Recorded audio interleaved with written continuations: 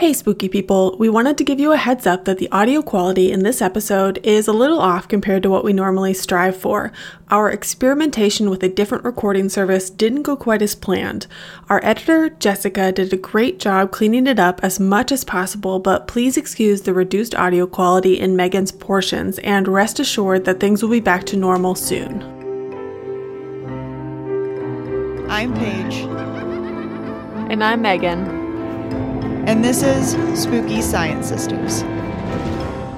Hello, you're listening to Spooky Science Sisters, a podcast where we present to you a science-based and probably very giggly discussion on all things strange and unusual. In this episode, we are coming back around to a topic that we started talking about in our modern folklore episode with Tyson in the fall. And that is the past and current fascination with Appalachia and folklore from that region, and very much fueled by Tyson and I seeing ridiculous videos on TikTok.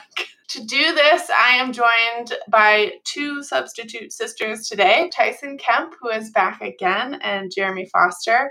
Importantly, both of you live in areas that are part of Appalachia. You have strong interest in folklore. Both of you are on TikTok and make great videos that include some really cool folklore. So I am super excited. Can't think of better people to help me out. Tyson, do you want to start first and reintroduce yourself and let us know if you have anything new to share?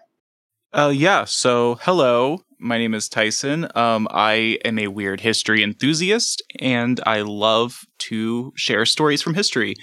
That is what I've been doing on TikTok and Instagram for the past 2 years, but I have a surprise sharp left turn, and I'm excited to show everyone the new part of my journey into fiction. Yeah, you have new exciting things, so hopefully some people who heard you on here last time followed you, and we'll get to see that. But if not, we will put links to your account and all that good stuff in the show notes. Jeremy, you have not been a guest before, and we sort of met through Tyson. Or I guess we're sort of meeting for the first time now.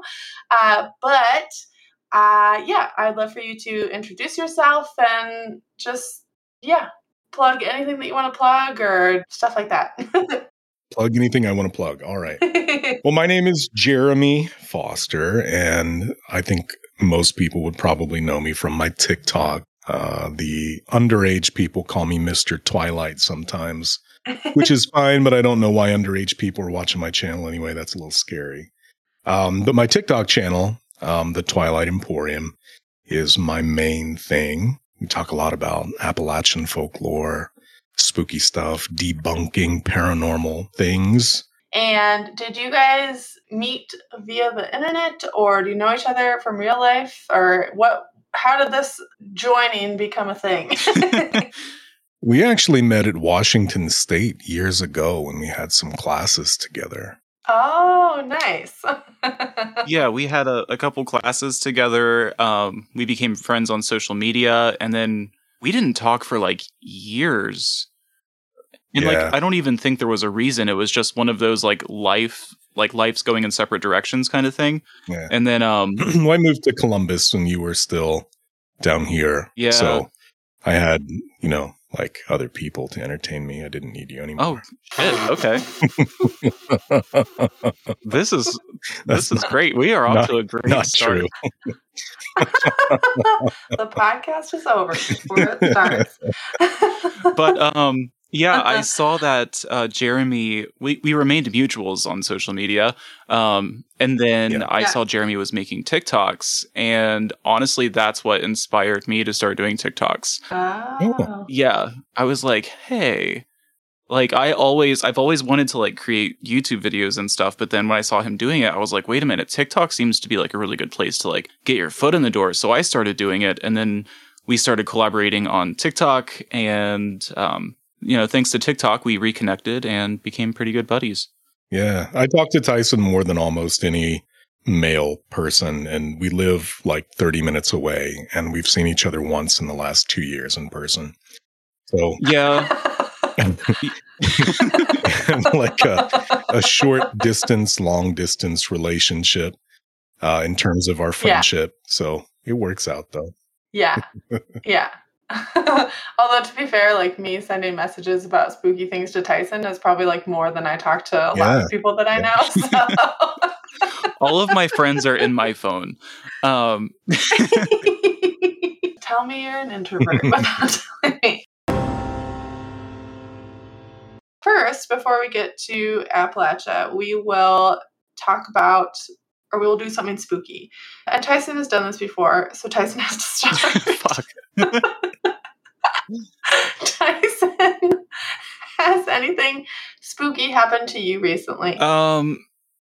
Not in the supernatural sense. It's okay if the answer is no. I think this qualifies. So, okay. In the previous episode that I was featured on, I talked about how we have a really creepy crawl space door in my basement. Yes. And how it opens, like, you know, obviously it's like airflow or whatever, but it opens on its own and it's creepy as hell. Anyway, that basement is still the source of all the stress in my life right now because we've been getting these like torrential downpours in our area lately. About a month ago, we got one of them. And then my cats the whole day are just meow, meow, meow. And their litter boxes are down there. And I'm just like, what? Like, I know the boxes are clean. Like you have food and water. And then I happened to be like, oh, I need to do laundry. So I went to go into the basement and there was a solid like foot of water throughout the whole basement. Oh. Because of this downpour. And it took about 2 days, but it finally, like, the drains and everything finally got it all out. And then, about 2 weeks after that, a similar rainstorm comes along.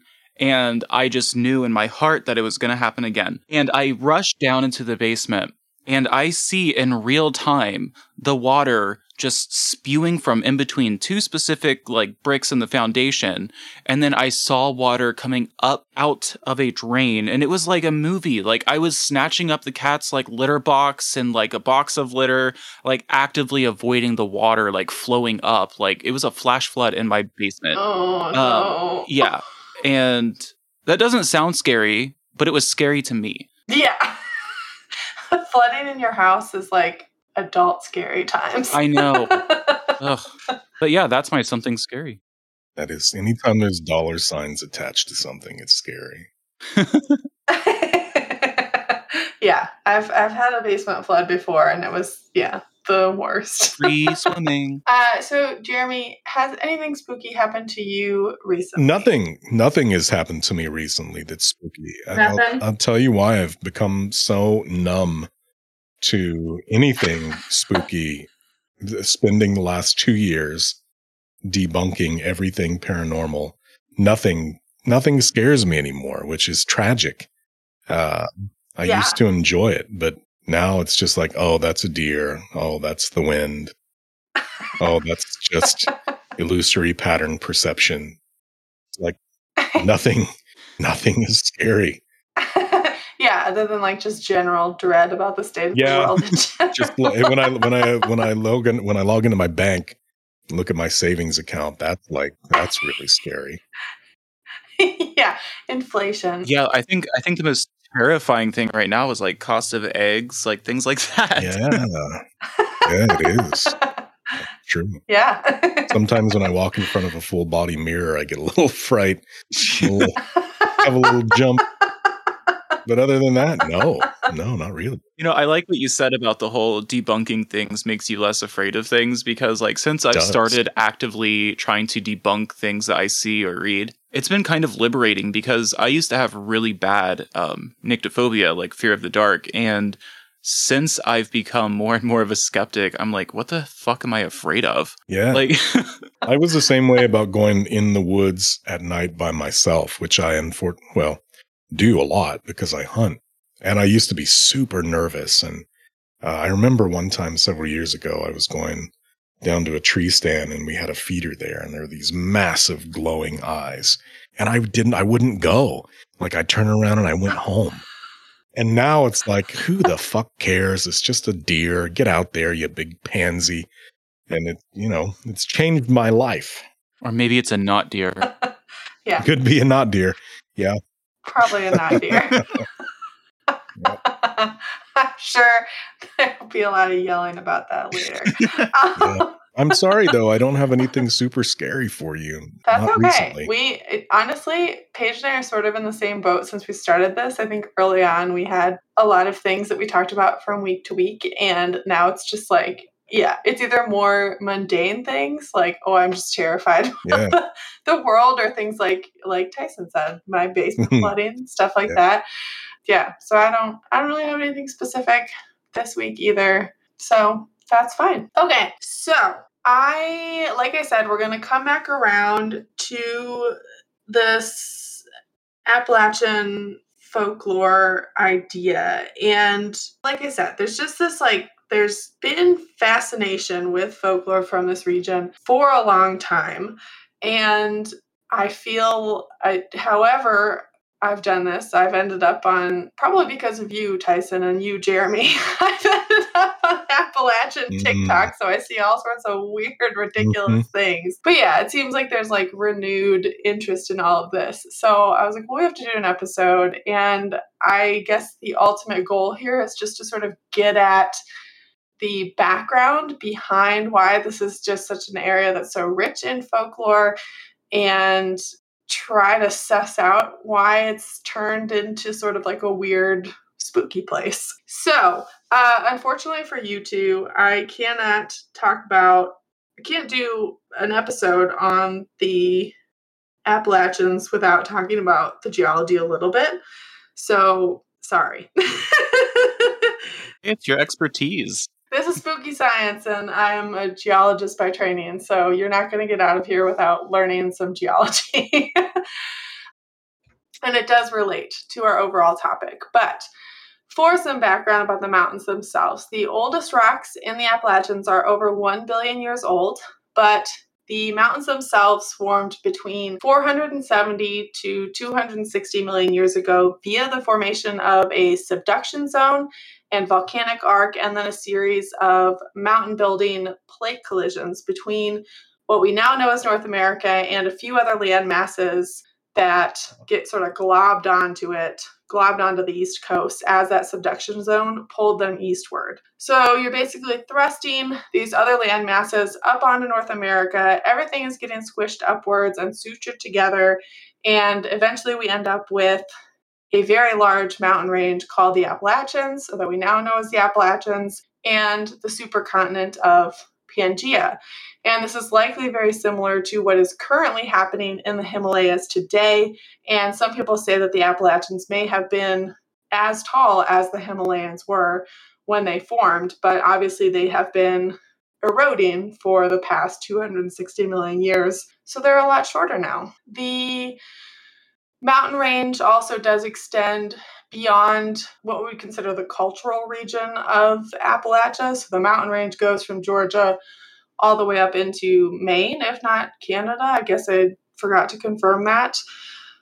But it is one of these things, just the fact that the mountains themselves are so old. I've come across several instances online where people talk about the fact that the mountains are so ancient to sort of support that there must be some ancient spiritual forces at work or monsters roaming around. So it sort of lends to the mysticalness of all this, I guess. So that's what's going on geology-wise. We'll do sort of brief human history, and then we will jump into folklore stuff. So I mentioned that this is a cultural region in the eastern U.S. It's a lot larger than I guess I even knew, so that's probably on me. But encompasses 420 counties across 16 states, including the Catskill Mountains of New York, the Blue Ridge Mountains, which extend southwest from Pennsylvania to northern Georgia, and the Great Smoky Mountains in Tennessee and North Carolina. And it gets recognized as sort of a distinct region of the country in the late 19th century. Yeah, I mean, even just looking at the map of where the states are that are within this, there are large swaths of Pennsylvania that are included where, I would not think of some of the cities there. I wouldn't think of sort of the Appalachian stereotypes at all.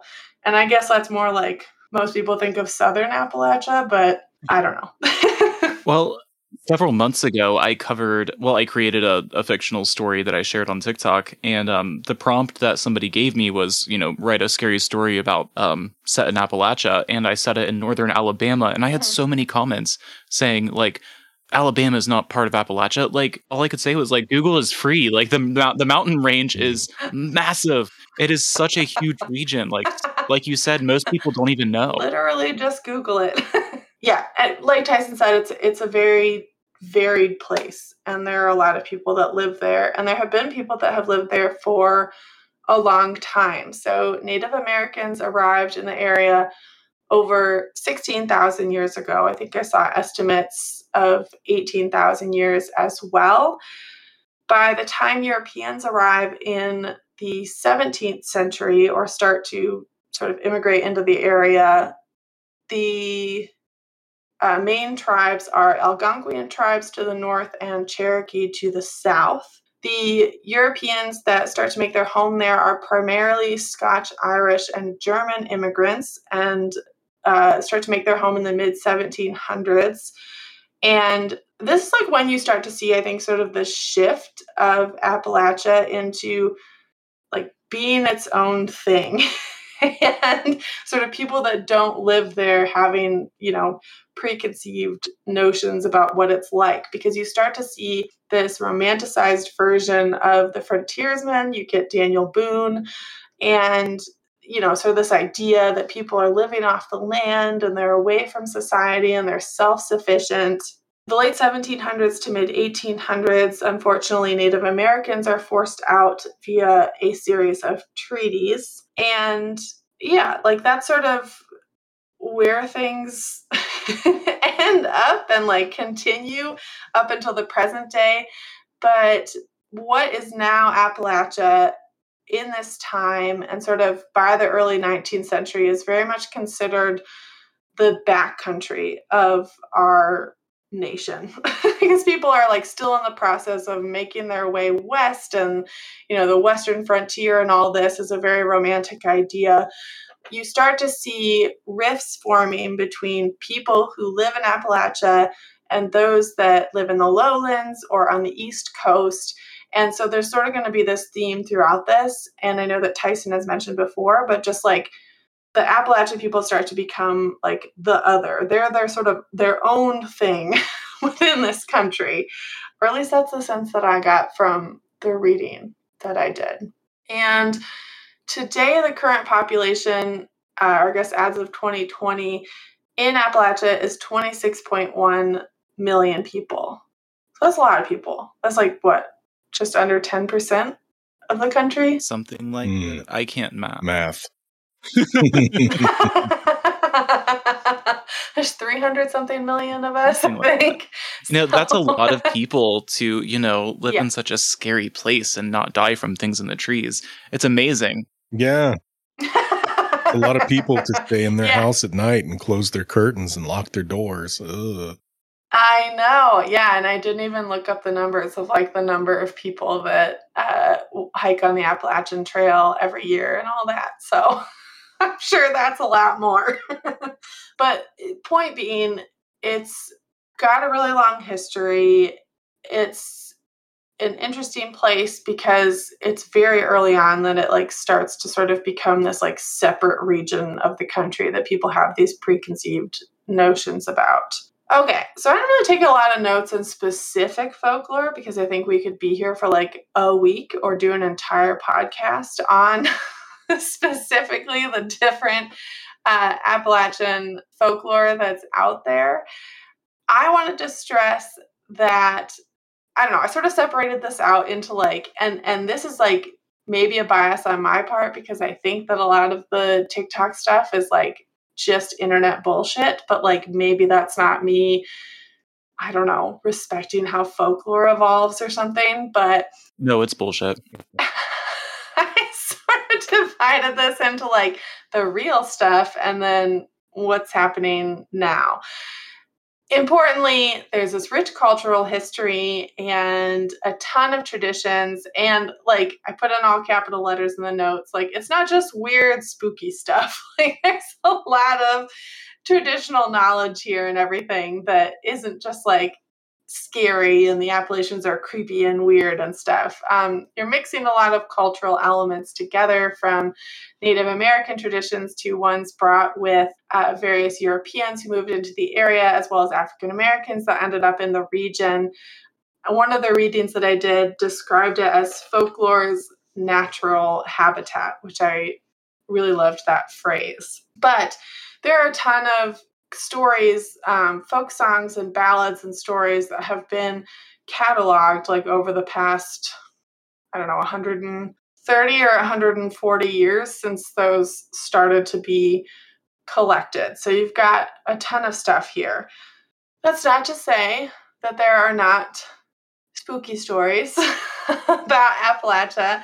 And I'm sure both of you could, speak more to these or let me know if you have any specific comments about them. But you have sort of Cherokee-related things like Spearfinger, the Wampus Cat, which I'd never heard of, which apparently is also known as the Cherokee Death Cat, which sounds sort of very ominous. Very famous stories like the Bell Witch and the Flatwoods Monster and Mothman come from this region. I'd never heard of Moon-Eyed People or the Brown Mountain Lights. Yeah. But these are all, there are even Bigfoot stories, but these are all ones that showed up on like multiple lists of most common, spooky folklore from the Appalachians. Or sorry, I gotta remember it's Appalachia. Potato. I don't have an apple.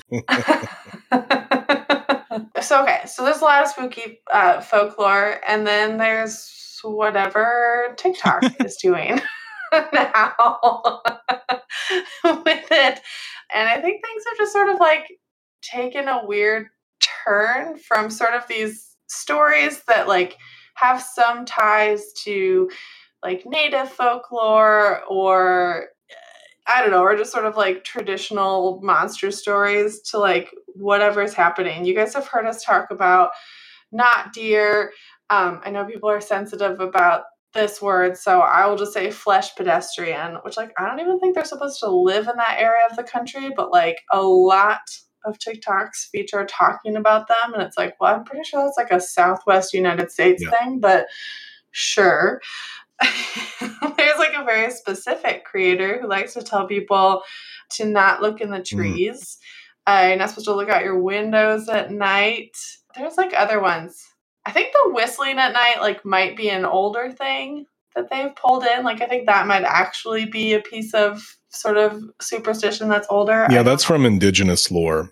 In the region. But yeah, frequently I send Tyson TikToks of just like ridiculous things I come across that are like, here are the rules for living here. And it's like, do you do all these things? What's crazy to me is like the sheer amount of people that share the quote unquote rules of Appalachia. And it wouldn't be so bad if it was just like one person came up with it and you have a few people just sort of like stealing ideas from them. But it's literally dozens, if not hundreds, if not thousands of people literally creating the same video. It's like they all have the same script and each one goes viral. So like I get why people are doing it because it's a guaranteed hit. If you just say the word Appalachia, at the very least you're going to have 100 comments of people debating on how to say the word. But like, I mean, it's literally just a carbon copy of the exact same video. So every time I see it, and you know, obviously I don't know these people personally, but the only thing I can think of is, wow, you're not original. Like it's okay to even like make up stories. I mean, that's what I do, for fuck's sake. But like, but at least try to be sell original. It as a reality. Yeah, and they're selling it as a reality. Adults selling it as a reality, which drives me insane. And a lot of it's dangerous advice too. Like Correct. Remain silent in the woods. Like, no, you be loud in the woods so you don't scare mama bear. Like, it's just common sense stuff. Yeah, I think I addressed that recently where I got sort of worked up about it. And I was like, I'm just going to make a video responding to this. But it was like, some of the advice is like, oh, if you hear someone call your name or you hear someone screaming, like, no, you don't. And it's like, that is really fucked up advice. I've made it like a crusade to call these people out on TikTok any chance that I get. Yeah. So yeah. Yeah, because some of it could legitimately be dangerous advice because it could actually be a person out there screaming who's lost or injured. And it's like, you just like, why would you ignore that? Why wouldn't you just let somebody know, like, hey, I was hiking in this area. You should go check that out. And they're like, no, you didn't hear it. It's like, but I did. So, and the whole idea behind this is that it's a skinwalker mimicking a human being, which is a complete misrepresentation of indigenous lore anyway, because that has nothing to do with skinwalker lore.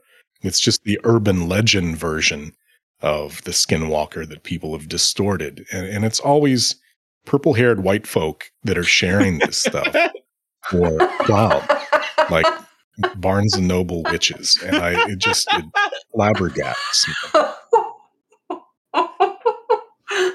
Barnes and Noble witches. You need to have an episode on that, Megan.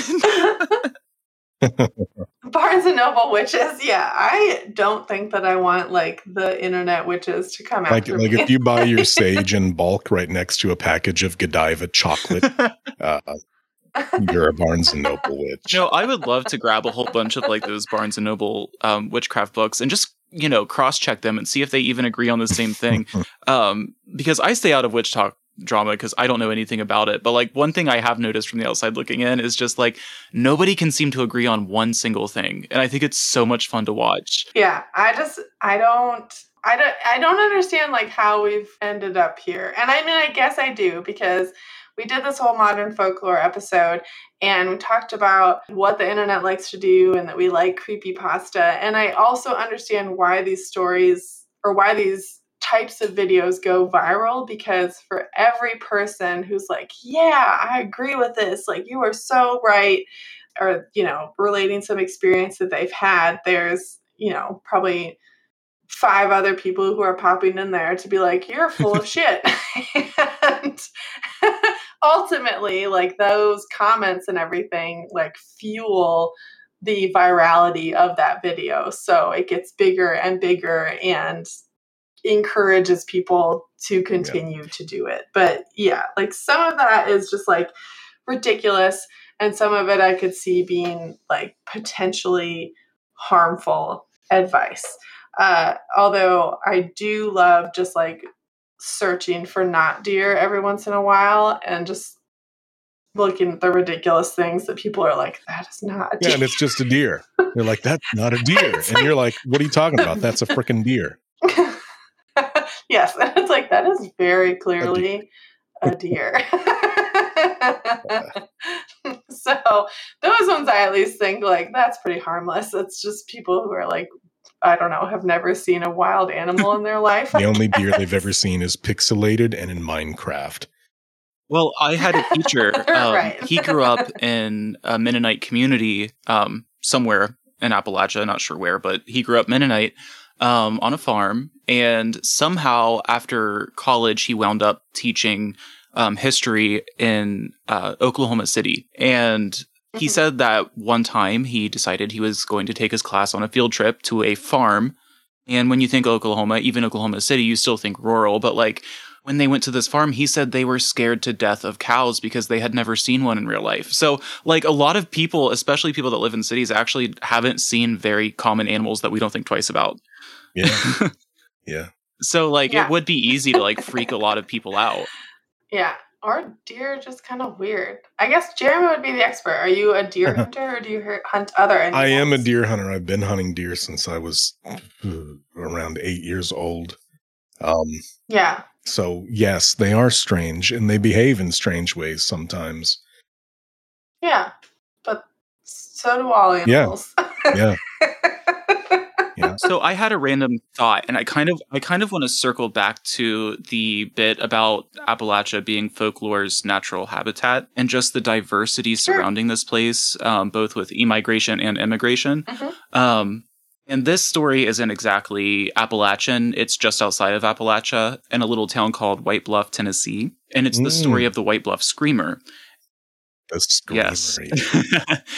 Essentially, the story is about a man, his wife, and I think they're 9 children building a cabin out in the woods, and they hear this horrible screaming in the woods. The But one day the dad goes to investigate, and when he comes back, while he's in the woods, he hears the scream coming from like different directions. And when he thinks he's close up on it, it's coming from a new direction. But when he makes his way back to the cabin, his wife and his kids have all been brutally murdered. Oh, no. And it's sold as truth, but when I was telling the story on TikTok and investigating, I couldn't find a single trace of it. And you would think like the homicide of 10 people would be like, it might make a headline or two. So then I started to dig into the area's history, and it was so interesting to me to find out that just a few miles away from White Bluff, there is a town called Erin. Erin is known as the Irish town of Tennessee because of its extremely high Irish population. And then that got me thinking about the White Bluff Screamer, and it got me thinking, wow, this is just a new version of Banshee. Like, that's all it is. Mm-hmm. But then I started thinking of it even more about, like, well, who was there before, like, European colonizers? And then I was like, it was the Cherokee. The Cherokee have a legend of the Nunnehee, and the Nunnehee behave in a way that is very similar to the way the White Bluff Screamer was, where you think you're coming up on it, and then suddenly it's in a different direction. I don't think these creatures are malevolent, but it was very similar behavior, and it almost seemed like it was this confluence of two different cultures coming together. The story itself was like evidence of two different cultures colliding in an unexpected way. Yeah. And I think that's where a lot of Appalachian folklore comes from. Yeah, I just think it's really interesting, like digging into the sociological history of specific places within Appalachia, because then it sort of makes sense as to why like a lot of these stories formed. Yeah. Yeah, I think the sort of brief reading that I did about like the Wampus cat, there was elements of the story came from sort of multiple things. Like there was sort of a Cherokee aspect to it, but also, whatever the Scotch-Irish immigrants contributed to it as well. There's also a modern aspect to that story where some people believe it came from a military lab in the 1940s where they were experimenting on these like super predators that they could use in the war, and then this Wampus cat escaped. So there's multiple elements to that one as well. Yeah, there's a whole, offshoot of like weird cryptid or animal stuff that's like giant cats wandering around places that they shouldn't be. So it could also like be hearkening back to the eastern cougar that was hunted into extinction from the region. So it could have been born from people seeing the last traces of those cougars in the area also. Yeah, which, like, speaking of animals that make really weird sounds in the woods. Yeah. But also, circling back to your story about the guy in Tennessee, like, let's say that there's a kernel of truth to that. Like, that guy definitely murdered his whole family, right? Yeah, absolutely. And then was like, oh, it was the screamer. It's like, no, man, it was you. Like, and you're just making up some bullshit to try and get away with it. Yeah. I tell that story a lot in my lives, and people always love it, but you have to get really spooky with it and talk about him walking out into the dark and all that jazz, and people eat it up. Yeah. So in general, Tyson nailed it on the head with what I wanted to get at, which is you have a lot of folklore from this region. A lot of it is very varied because you have multiple cultures contributing to it. And we've also seen this weird shift into like even weirder and even spookier, like creepypasta based internet folklore. So we'll come back to that. And I think this is sort of where I went down my own rabbit hole with researching this whole thing, because I asked the question, like, why are we so fascinated with Appalachian folklore, and where do we go wrong to end up where we are on TikTok now, and sort of what can we do about it, or is it just sort of it is what it is at this point? Here are some things that I learned that I thought were interesting. So in this country, in the United States, in the mid to late 19th century, you have regional culture and folklore that is being used to try to establish a national identity. And some of this is like driven by like European efforts to sort of start cataloging folklore from specific countries. But this is especially important at the time because you're sort of finding ways to like define the roots of like the growing urban middle class. And you've got people pushing westwards. Like, I think I think there's a sense of like, where did we come from, and like, what are, what's our sort of like cultural folklore for this country, and we're trying to establish that. But writers at the time, in particular, a man named William Goodell Frost, who's the president of Berea College. I have no idea where that is, but great for you. Start to portray Appalachia as sort of an odd place, and the people living there are sort of weird. And Frost calls the people our contemporary ancestors. So, like, basically, it's the mid-late 19th century, and we're, like, immediately at this point of, like, they're a living way for us to learn about our past because they're, stuck there and stuck in their ways, and like they're non-progressive, and like we should study them to learn where we came from. Yeah, like sort of is a way of giving these like urban city dwellers like rustic roots that they can look at. And America is this modern and forward-thinking country, but Appalachia is pre-modern. So I mean, it sort of like gets sort of insulting to Appalachia right away when we're like establishing this folklore, but it is this push to sort of like get to a national identity for this country, and that sort of becomes the central focus that we're collecting stories from. So we started to amass collections of Appalachian folklore, and there were problems from the beginning about how that was approached. And I liked this quote from an article written in 1977 by W.K. McNeil in the Appalachian Journal. He says, "Get the average person, if there is such a being, in a conversation about folklore, and usually talk will immediately drift to the Southern Appalachians.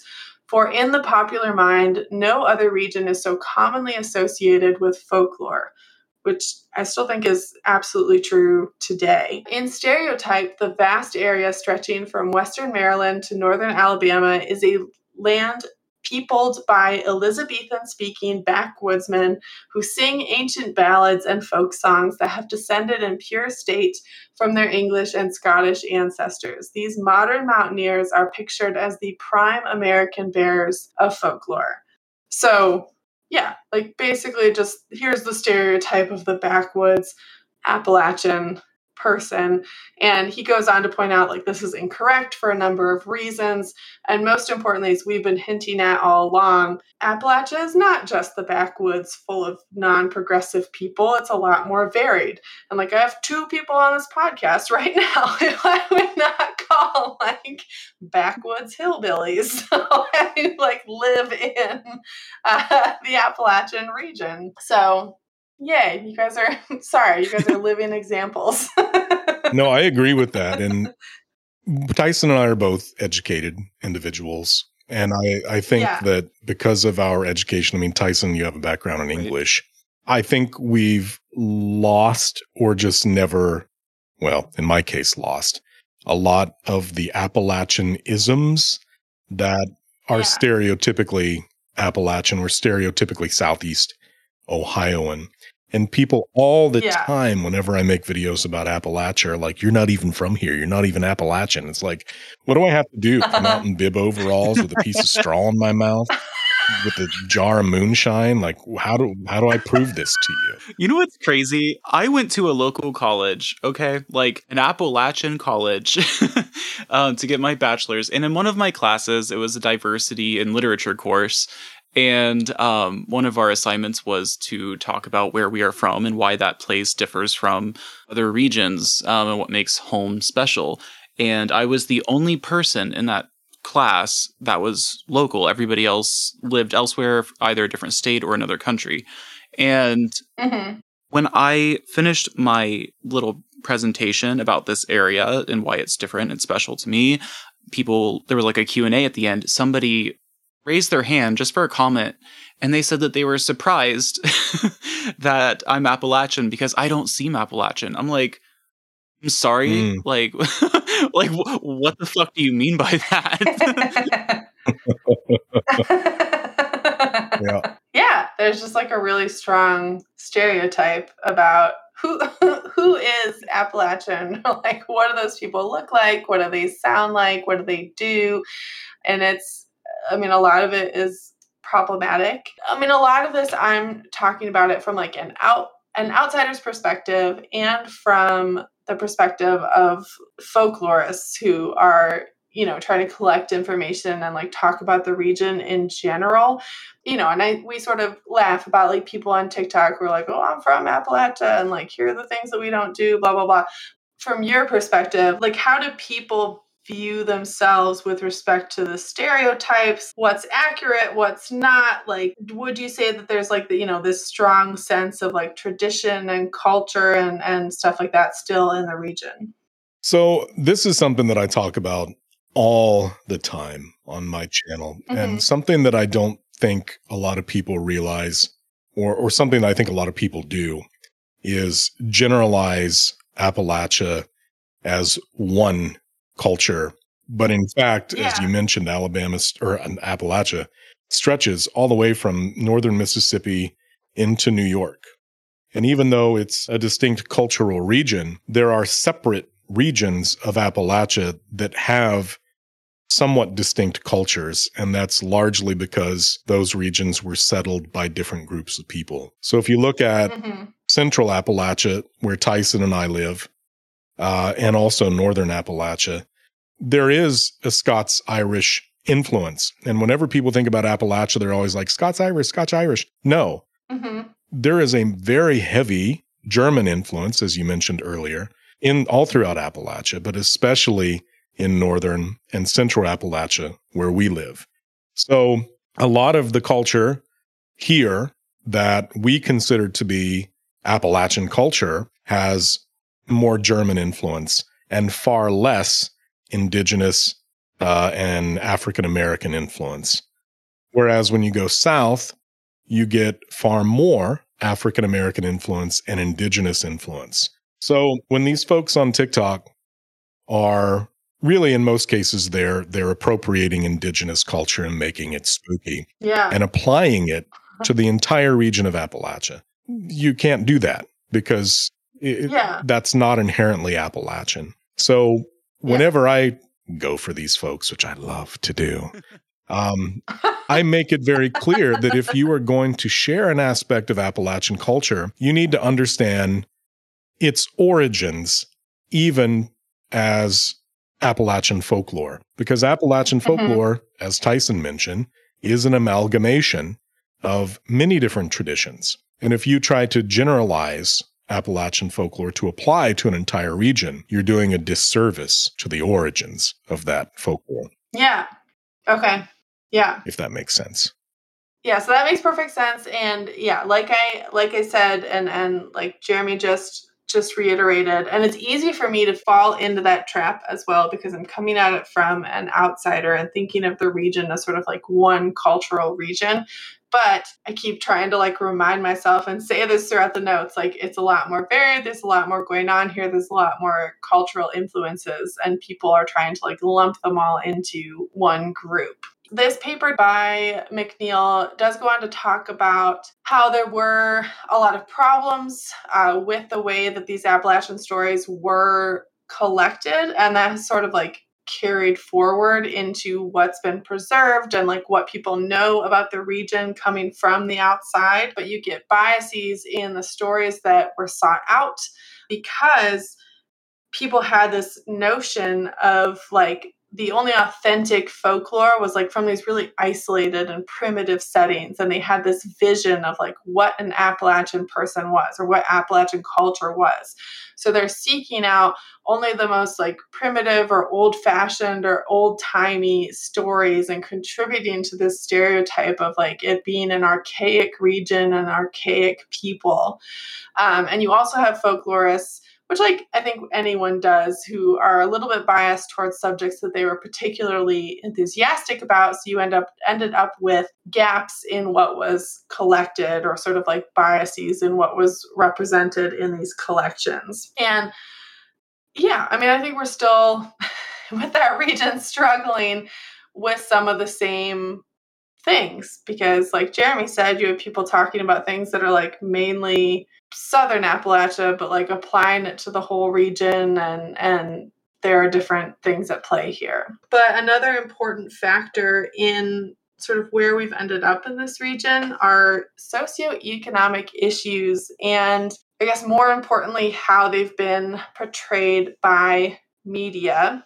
So yeah, there's this view of Appalachia as being like very poor and having a lot of poverty problems, as well as economic struggles with like logging and coal mining industries like ending up leaving the area. So with respect to sort of economic issues in the area, you have sort of had this divide between people who've chosen to like live up in the mountains, and they're thought of as like living up and off the land, and it's seen as a difference from like the people who live in the lowlands and on the East Coast, and they've got this very primitive culture, and we're sort of perpetuating this idea of the people of Appalachia as the other, and they're very poor and they're uncivilized, and logging and coal mining industries come in and bring hope of more prosperous lifestyles. But like, as we ultimately know, that wasn't necessarily what happened for most people. And this stereotype of Appalachian people sort of makes it easier for industrial planners to justify moving the people, destroying their land, because it's like, well, we're bringing them into the modern age. Like, this is beneficial to them in the end. So there are pretty far-reaching implications of like how, I don't know, how things as simple as like folklore or how a culture is perceived end up with how they're treated in the long run. I think a lot of it goes back even to like colonial/revolutionary war times, because there was a point in time where the Appalachian Mountains like were the border, where it was like you don't settle across these mountains.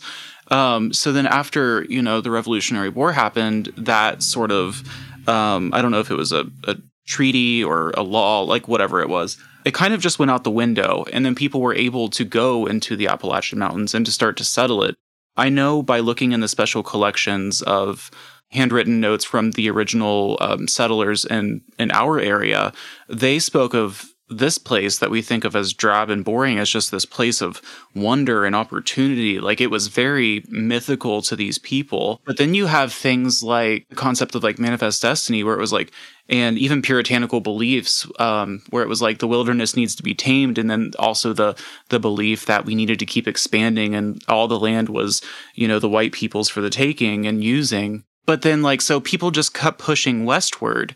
But the people that remained in the Appalachian Mountains, I feel like there is some kind of, and I don't have any source to back this up, but I feel like there's some kind of belief that it was like they stayed there, like they gave up, they settled, and not settled as in like made a settlement. They settled as in like they threw up their hands and they said, this is good enough. And I feel as though no matter how modern these communities in Appalachia get, they will always be seen as just these lazy, complacent, backwards places. And it all stems from that belief that we should have kept going west. Think of things like even like the South or like in the plains, like how much deforestation went on. And while there is a huge amount of deforestation going on in the Appalachian Mountains, a lot of the region is untouched. It's still seen as untouched wilderness. Mm-hmm. And just the fact that some people choose to live in that wilderness is completely uncanny to a huge portion of this country and beyond. When you need mealtime inspiration, it's worth shopping Kroger, where you'll find over 30,000 mouth-watering choices that excite your inner foodie. And no matter what tasty choice you make, you'll enjoy our everyday low prices, plus extra ways to save, like digital coupons worth over $600 each week. You can also save up to $1 off per gallon at the pump with fuel points. More savings and more inspiring flavors make shopping Kroger worth it every time. Kroger, fresh for everyone. Fuel restrictions apply. So, yeah, we can talk about some struggles with negative stereotypes, and they're pretty bad. But yeah, these are people who are, in general, living in isolated places are seen as uneducated, violent, anti-progress, racist, inbred hillbillies. So I'm sure you guys have heard this all before. Oh, yeah. But this is all part of how do we get to where we are now. All these stereotypes are fueled further by early 20th century yellow journalism. So we're telling sensationalized stories about moonshining and feuds between clans that lived in the region. And, I think there was some of that, there was some reaction to, for example, a whiskey tax that they tried to put in place in the 1870s, but it all gets exaggerated and blown up to much bigger than it should have been. Another quote that I came across from Jeff Baker's book, The United States of Appalachia, said that few regions in the United States confound and fascinate Americans like Appalachia. No other region has been so misrepresented by the mass media. And I agree. It's like the more I learn about it, the more I'm like, I have no idea what's going on there at all. And I've gotten all these very negative stereotypes about it. I'm sure I've contributed to it a ton. You guys have, making jokes about deliverance and stuff, which I'm sure that is a touch point in terms of the Appalachians becoming a spooky, scary place as that movie comes out. And there have been more modern examples as well. But even you all living in Southern Ohio, or I guess you're in Southeast Ohio, I lived for a long time in the Cleveland area and the Toledo area, and we're all there's definitely some beef between the two regions because people will be all this Southern Ohio people just think they're from the South. To be fair, that's not far off. Even though Ohio and we're right on the river, so Ohio, West Virginia is kind of yeah. I blur the two together a lot, but even though we're both Union states, there is a shocking amount of people that fly Confederate flags in the area. So that stereotype really isn't too far off. A lot of Appalachian people really do think that they're Southerners. Yeah. And I grew up, we called people north of I-70 Flatlanders. And I kind of grew up with this mindset that Flatlanders were city people and didn't know anything about nature. It's all corn. And they were different. Different. Yeah. Although to be fair, certain parts of Ohio are just corn, so.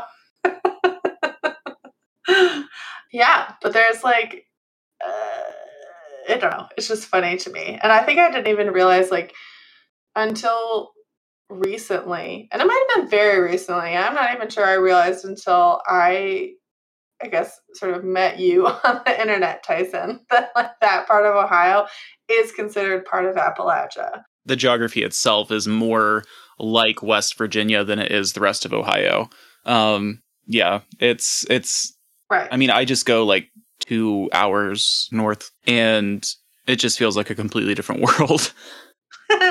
Yeah. So you have these very negative stereotypes, and that all gets perpetuated by the media. You also get, I guess, sort of more positive stereotypes in this romanticized version of the region, but that people are close with their neighbors, they respect their elders, they live off the land, they've got all these old-timey music and stories and crafts that they do, but it's all still very much representing the region as behind the modern times and have they've been left behind by our modern world and it's different there. So that's all to sort of bring us to, I guess, media and perceptions of the region today. And as we've mentioned, there are, I don't know, there's possibly hundreds, if not thousands of TikTok accounts dedicated to this sort of weird internet version of Appalachian folklore. There are several very popular podcasts who deal in Appalachian specific folklore and horror. And I think a lot of those are talking about the real thing, not just weird stuff from online. I guess, can either of you sort of speak to, in general, like, where do you think things are with how it's being portrayed? Like, are we moving forward? Are there sort of like specific podcasts or anything that you feel like do a good job of telling the real stories, stuff like that? No. I haven't really heard one that does a good job of representing anything well. Gotcha. I would say that almost all of them add embellishments and bring in either fictional aspects, like popular urban legend fiction, or folklore and traditions from outside the region that are injected into Appalachia that really don't belong. One popular one I can think of is Old Gods of Appalachia, but at least they disclose that it's a fictional podcast that is inspired by Appalachian folklore. And many do not. They just throw out that word, willy-nilly. Yeah. That podcast being so popular contributed to some of this. I've had it recommended to me because I like a lot of sort of fictional podcasts like that, where they're telling stories either like over a season or it's, individual fictional stories. And I've had that one recommended to me a bunch of times. And it does seem like it's well made and interesting and everything. But yeah, I mean, I think it's sort of part of this trend of wanting to talk about Appalachia, and like everything is very spooky there and everything is very weird and everything is very strange. And it's like, I don't know how you guys survive on a day-to-day basis. Like how you're not just like stolen away by like some weird hill people or some sort of monster that like you looked at in the trees. I don't know. I don't understand it either. And in my opinion, a lot of it comes from the fact that Appalachia was once, in most of it, a relatively isolated place until around the 70s and 80s, when President Johnson tried to develop infrastructure in the region and help with education and help bring Appalachia into the modern era. And because of that, so much folklore survived here. But unfortunately, because of that and the internet, that started to die out a bit.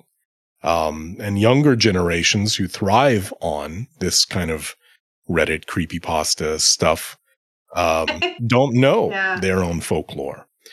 So when someone pops on TikTok or in a podcast and is like, in Appalachia, there's wendigos in the trees, blah, blah, blah, they genuinely think that is part of Appalachian folklore. And it's absolutely not, because even in Appalachia, people are losing touch with the genuine folklore. Yeah, I'm always wondering when I see those pop up, like how much are just people from outside the region, going for clout and going for views and everything, and how much are just people who have who are from the region but have like latched onto this sort of fake folklore. Even the people from the region because I can think of a few that are indeed from Appalachia. It's all for clout. Like, this is just made up horse shit, pardon my language, for clout.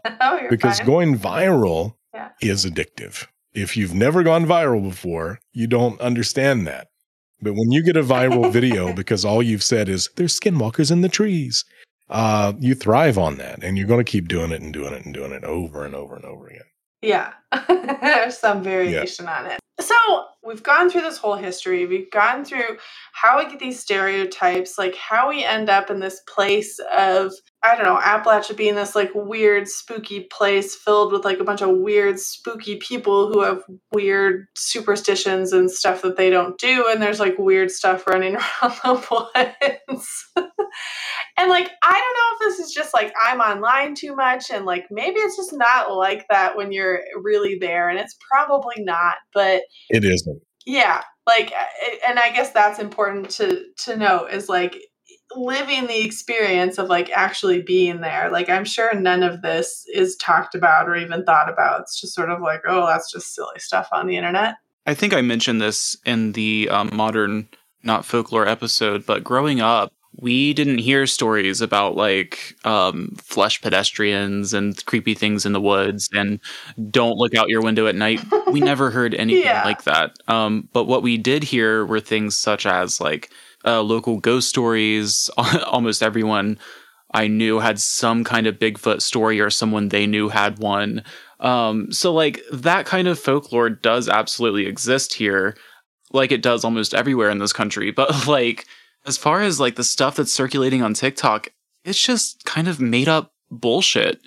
And one person had a lot of success with it, and now you just have a lot of people just, they're kind of like the seagulls from Finding Nemo. They're just repeating it constantly. And again, there are little aspects of what they say that do come from elements of Appalachian folklore, particularly when they usurp indigenous folklore, like the don't whistle in the woods. That absolutely is part of Cherokee folklore. But the Cherokee didn't hold influence over the entire region of Appalachia. So when these, again, purple-haired Barnes & Noble witches come on and start claiming that, oh, this is Appalachian, no, it's not. You are appropriating and misrepresenting indigenous folklore, not giving them credit, and making it your own for clout. And that is wrong. I get very passionate about this, if you can't tell. Like, no. Purple-haired Barnes & Noble witches. That's going to be our garage band. Well, okay. So you're saying like people are appropriating native folklore, and that's problematic, especially like when the goal is to get clout. I guess to play devil's advocate, which I hate to do sort of on this topic, but like it's been a thing in that region for a while though, right? Like you still have native folklore and sort of like these classic Appalachian stories that's out there. So like, I guess where do you draw the line between what's just like an evolution of folklore and what becomes like just total bullshit appropriation? I'm going to jump in on that because I talk about it all the time. So probably the most blaring or glaring, whatever the word is, example of that is the skinwalker. I say skinwalker, and this is something I discuss a lot because that's the English translation of the word that we don't say. Skinwalkers have not a damn thing to do with the Appalachian region. They are distinctly southwestern in origin, from several different indigenous peoples living in what is now the Southwest U.S. There are other groups that lived in what we now call Appalachia who had similar entities. The Mohawk people had something similar that used bear skins to turn into bears, etc. But they're not skinwalkers. And even the idea of a skinwalker is this monster that looks kind of like a person, but isn't, that mimics human beings and can turn into fucking chihuahuas. This has nothing to do with actual skinwalker lore. So when you have these folks injecting skinwalkers into Appalachian folklore, claiming it is Appalachian, that is appropriation and misrepresentation, and it's not appropriate. Same can be said for the Wendigo, because the Wendigo comes from indigenous people who lived primarily around the northern Great Lakes, northeast Canada, and the northern Great Plains. It's strongly associated with horrible winters. And other than the most northern regions of Appalachia, where there may have been some cultural exchange, they shouldn't be associated with Appalachia either. Yet you have both constantly being injected into Appalachia, and these folks are constantly using them for clout. And that's inappropriate in my opinion. You want to talk about the Wampus Cat? You want to talk about Spearfinger? You want to talk about Pukwudgie? Little people, the Moon-eyed people are from indigenous lore. That's fine, because those all have origins in the region we call Appalachia. But you should still point out these are the people, the indigenous people, these stories come from, even if it's truly Appalachian. Yeah. And I know like skinwalkers and wendigos and everything are sort of like the epitome of like, scary Native American stuff to the internet. But it's like, man, Spearfinger stories are terrifying. Just go with that. It's just combining trends, you throw hashtag skinwalker and hashtag Appalachia in a video and you are guaranteed to get views. So it's just like, how many trendy words can we throw into one video? It's strange because, like, you have, like, the bastardization of, like, this rich folklore. But then you also, on the flip side, well, I don't know if it's a flip side, but you also have a huge community, like the pseudo-archaeology community on TikTok, the same people that think that aliens made the pyramids. Yeah. Now they're claiming that ancient Celtic people were in Appalachia before the indigenous people were in Appalachia. Yeah. There's like a rock in West Virginia that someone tried to claim had Algum script that was written on it by Celtic monks. Yeah, that's what I was referencing. That's horseshit. I'm not indigenous, but I can only imagine how much that would offend and annoy somebody who was. And it's just, it's immensely disrespectful. I can't speak on it as an expert or anything, but just outside looking in, it's a head scratcher for sure. And I just don't understand why we can't share or even create our own folklore, which I suppose we are kind of doing on TikTok and the like, but it's painting the area in a negative light as well. It's also hearkening back to the whole backwoods hillbilly thing.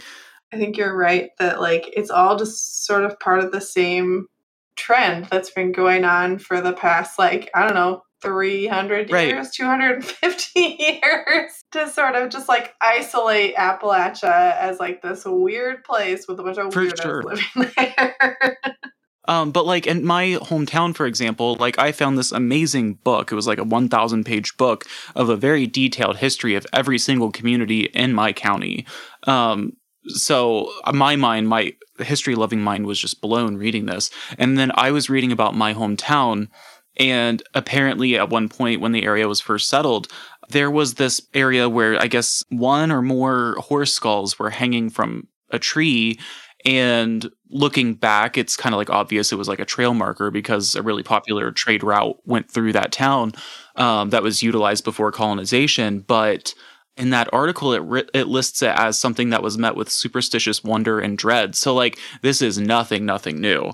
Like, even on a very, very small scale, like my hometown of like 300 people. So there's just like a whole spectrum of, like, you can like just zoom in or zoom way out. This whole mindset has always been here, and it keeps morphing and shifting into something different. And people, I don't think, realize, or they don't care, that, like you mentioned before, you know, painting a picture of Appalachia as being filled with these backwoods ignorant people is something that big business in particular has used to exploit the region.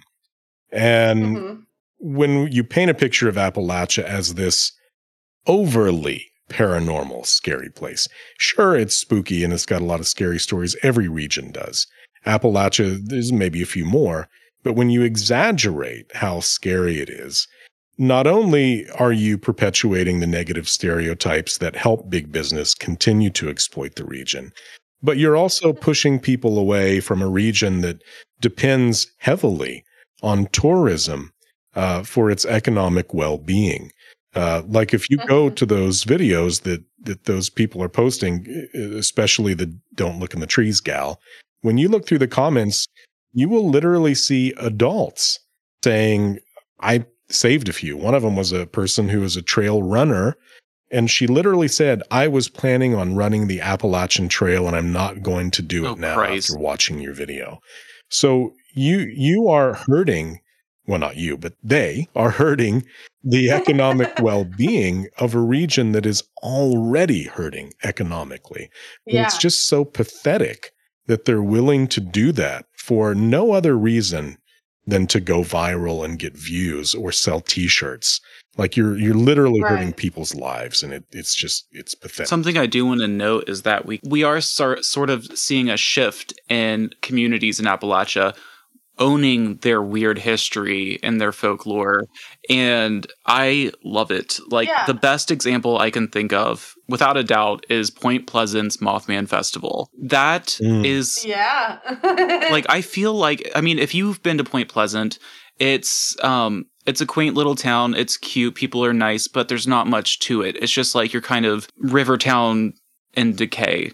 which sadly that's like a dime a dozen around here. But without that festival, they would be nothing. For the most, like, people wouldn't know Point Pleasant without that festival. And so now they are capitalizing on the infamy of Mothman back in the 1960s, late 1960s. And it's great. Like, people have a blast. I went to the last one and I ran into a few TikTokers that I'm mutuals with. It was great. And like, we're all in the same niche. And I was like, oh my God, you're this person. And they're like, oh my God, you're that person. Like, it was just so cool. So like, there is a way to celebrate the eccentric parts of our histories without it becoming, and you could argue that that would be exploitative, but like, who's being exploited? A fictional Mothman? It's just like, it's great. Well, and that's a situation where you know that this is based on just a certain a few encounters, right? It's not like people are claiming, oh yeah, Mothman is flying around all over the place, tearing down bridges. And, well, now he's in Chicago. So. Whereas these folks are acting like just the whole region itself is a scary place where you're going to get. They've even referred to them as predators, that are around every corner, like making people scared shitless. Can we have a Things in the Trees fest? To even step foot in the woods. Where are you going to have it? Things in the Trees fest. No one will go because they're all locked in their house with their curtains closed. I don't know where we could have that. But like, even like Flatwoods, West Virginia, again, a town of like next to nobody. Even they have their own little like tourism industry going on, where you can take pictures with wooden cutouts of the Flatwoods monster. Like, so I mean, like, there's a way to like own the darkness without being off-putting. Yeah, and I guess I should, I've sort of been approaching this from the side of like a more negative light of like all this Appalachia is a spooky place and all this, but like, yeah, there are sort of like these classic spooky stories that I mentioned before, and like Mothman and Flatwoods Monster and stuff like that, and like I'm all for people taking the sort of like keep our city weird approach, like it can still be like sort of quirky and different, and you can have your own unique identity based on something fun like that. But importantly, it's those people taking ownership of it. It's not I don't know, random people on the internet talking about bullshit. Yeah. Because when you go through those comments, you'll see people from the Appalachian region, particularly young people who are like, oh yeah, I grew, my Nana told me this or something. But then you'll find older people from the region, and I see it a lot in the videos that I make, that are just like, what in the fuck are these people talking about? I go outside in the dark all the time. I coon hunt all the time. I have to milk my cows at 4:00 in the morning in the dark all the time. What are you talking about? Yeah, I can't decide like how some of these people get away with it. Like, especially in the case of sort of like appropriating indigenous folklore. Like, I'm shocked that there's not more pushback. But like, even just the stuff that's like so clearly bullshit that there's not, like, you have to scroll for a while and comment sometimes to like get to ones that are not agreeing. So I don't know if they're just like, they've got a ton of comment filters on that are catching all these negative comments and blocking people or like deleting comments. I don't know. It's such a weird thing. It could be that. And I think it's also the way that the algorithm works. Like, most people who are seeing those videos are people who want to see videos like that. And they've strayed into that area from someone else duetting or stitching it or something. Most people are going to agree with what they're seeing because they want to. I guess TikTok just shows it to me, so I feel like rage all the time. That probably is Tyson and I's fault, because I know. That's why I've dragged you here tonight. Now you have to listen to me. Okay, well, I think we made some good points. Do you guys have anything else that you, I guess, want to address or that you thought about that you want to come back to? Anything like that before we wrap up? Well, I did want to add, if people want to look into genuine Appalachian folklore, there's some really good books that you should get. One of which is called Signs, Cures, and Witchery by Gerald Milnes. Also, Appalachian Magazine puts out several books related to the region and the folklore, but one in particular called Mountain Superstitions, Ghost Stories, and Haint Tales is really great. And then there's an author named Jake Richards, who is from the region, who has several books about Appalachian folk magic, but those books generally contain folklore and stories and things like that. So his books I also highly recommend as well. And I can assure you that in none of those books is there anything mentioned about something in the trees. Or deer. No, not deer, no any of that jazz. Yes. Yeah. And yeah, I mean, there are fun ghost stories. You said like the Haint Tales.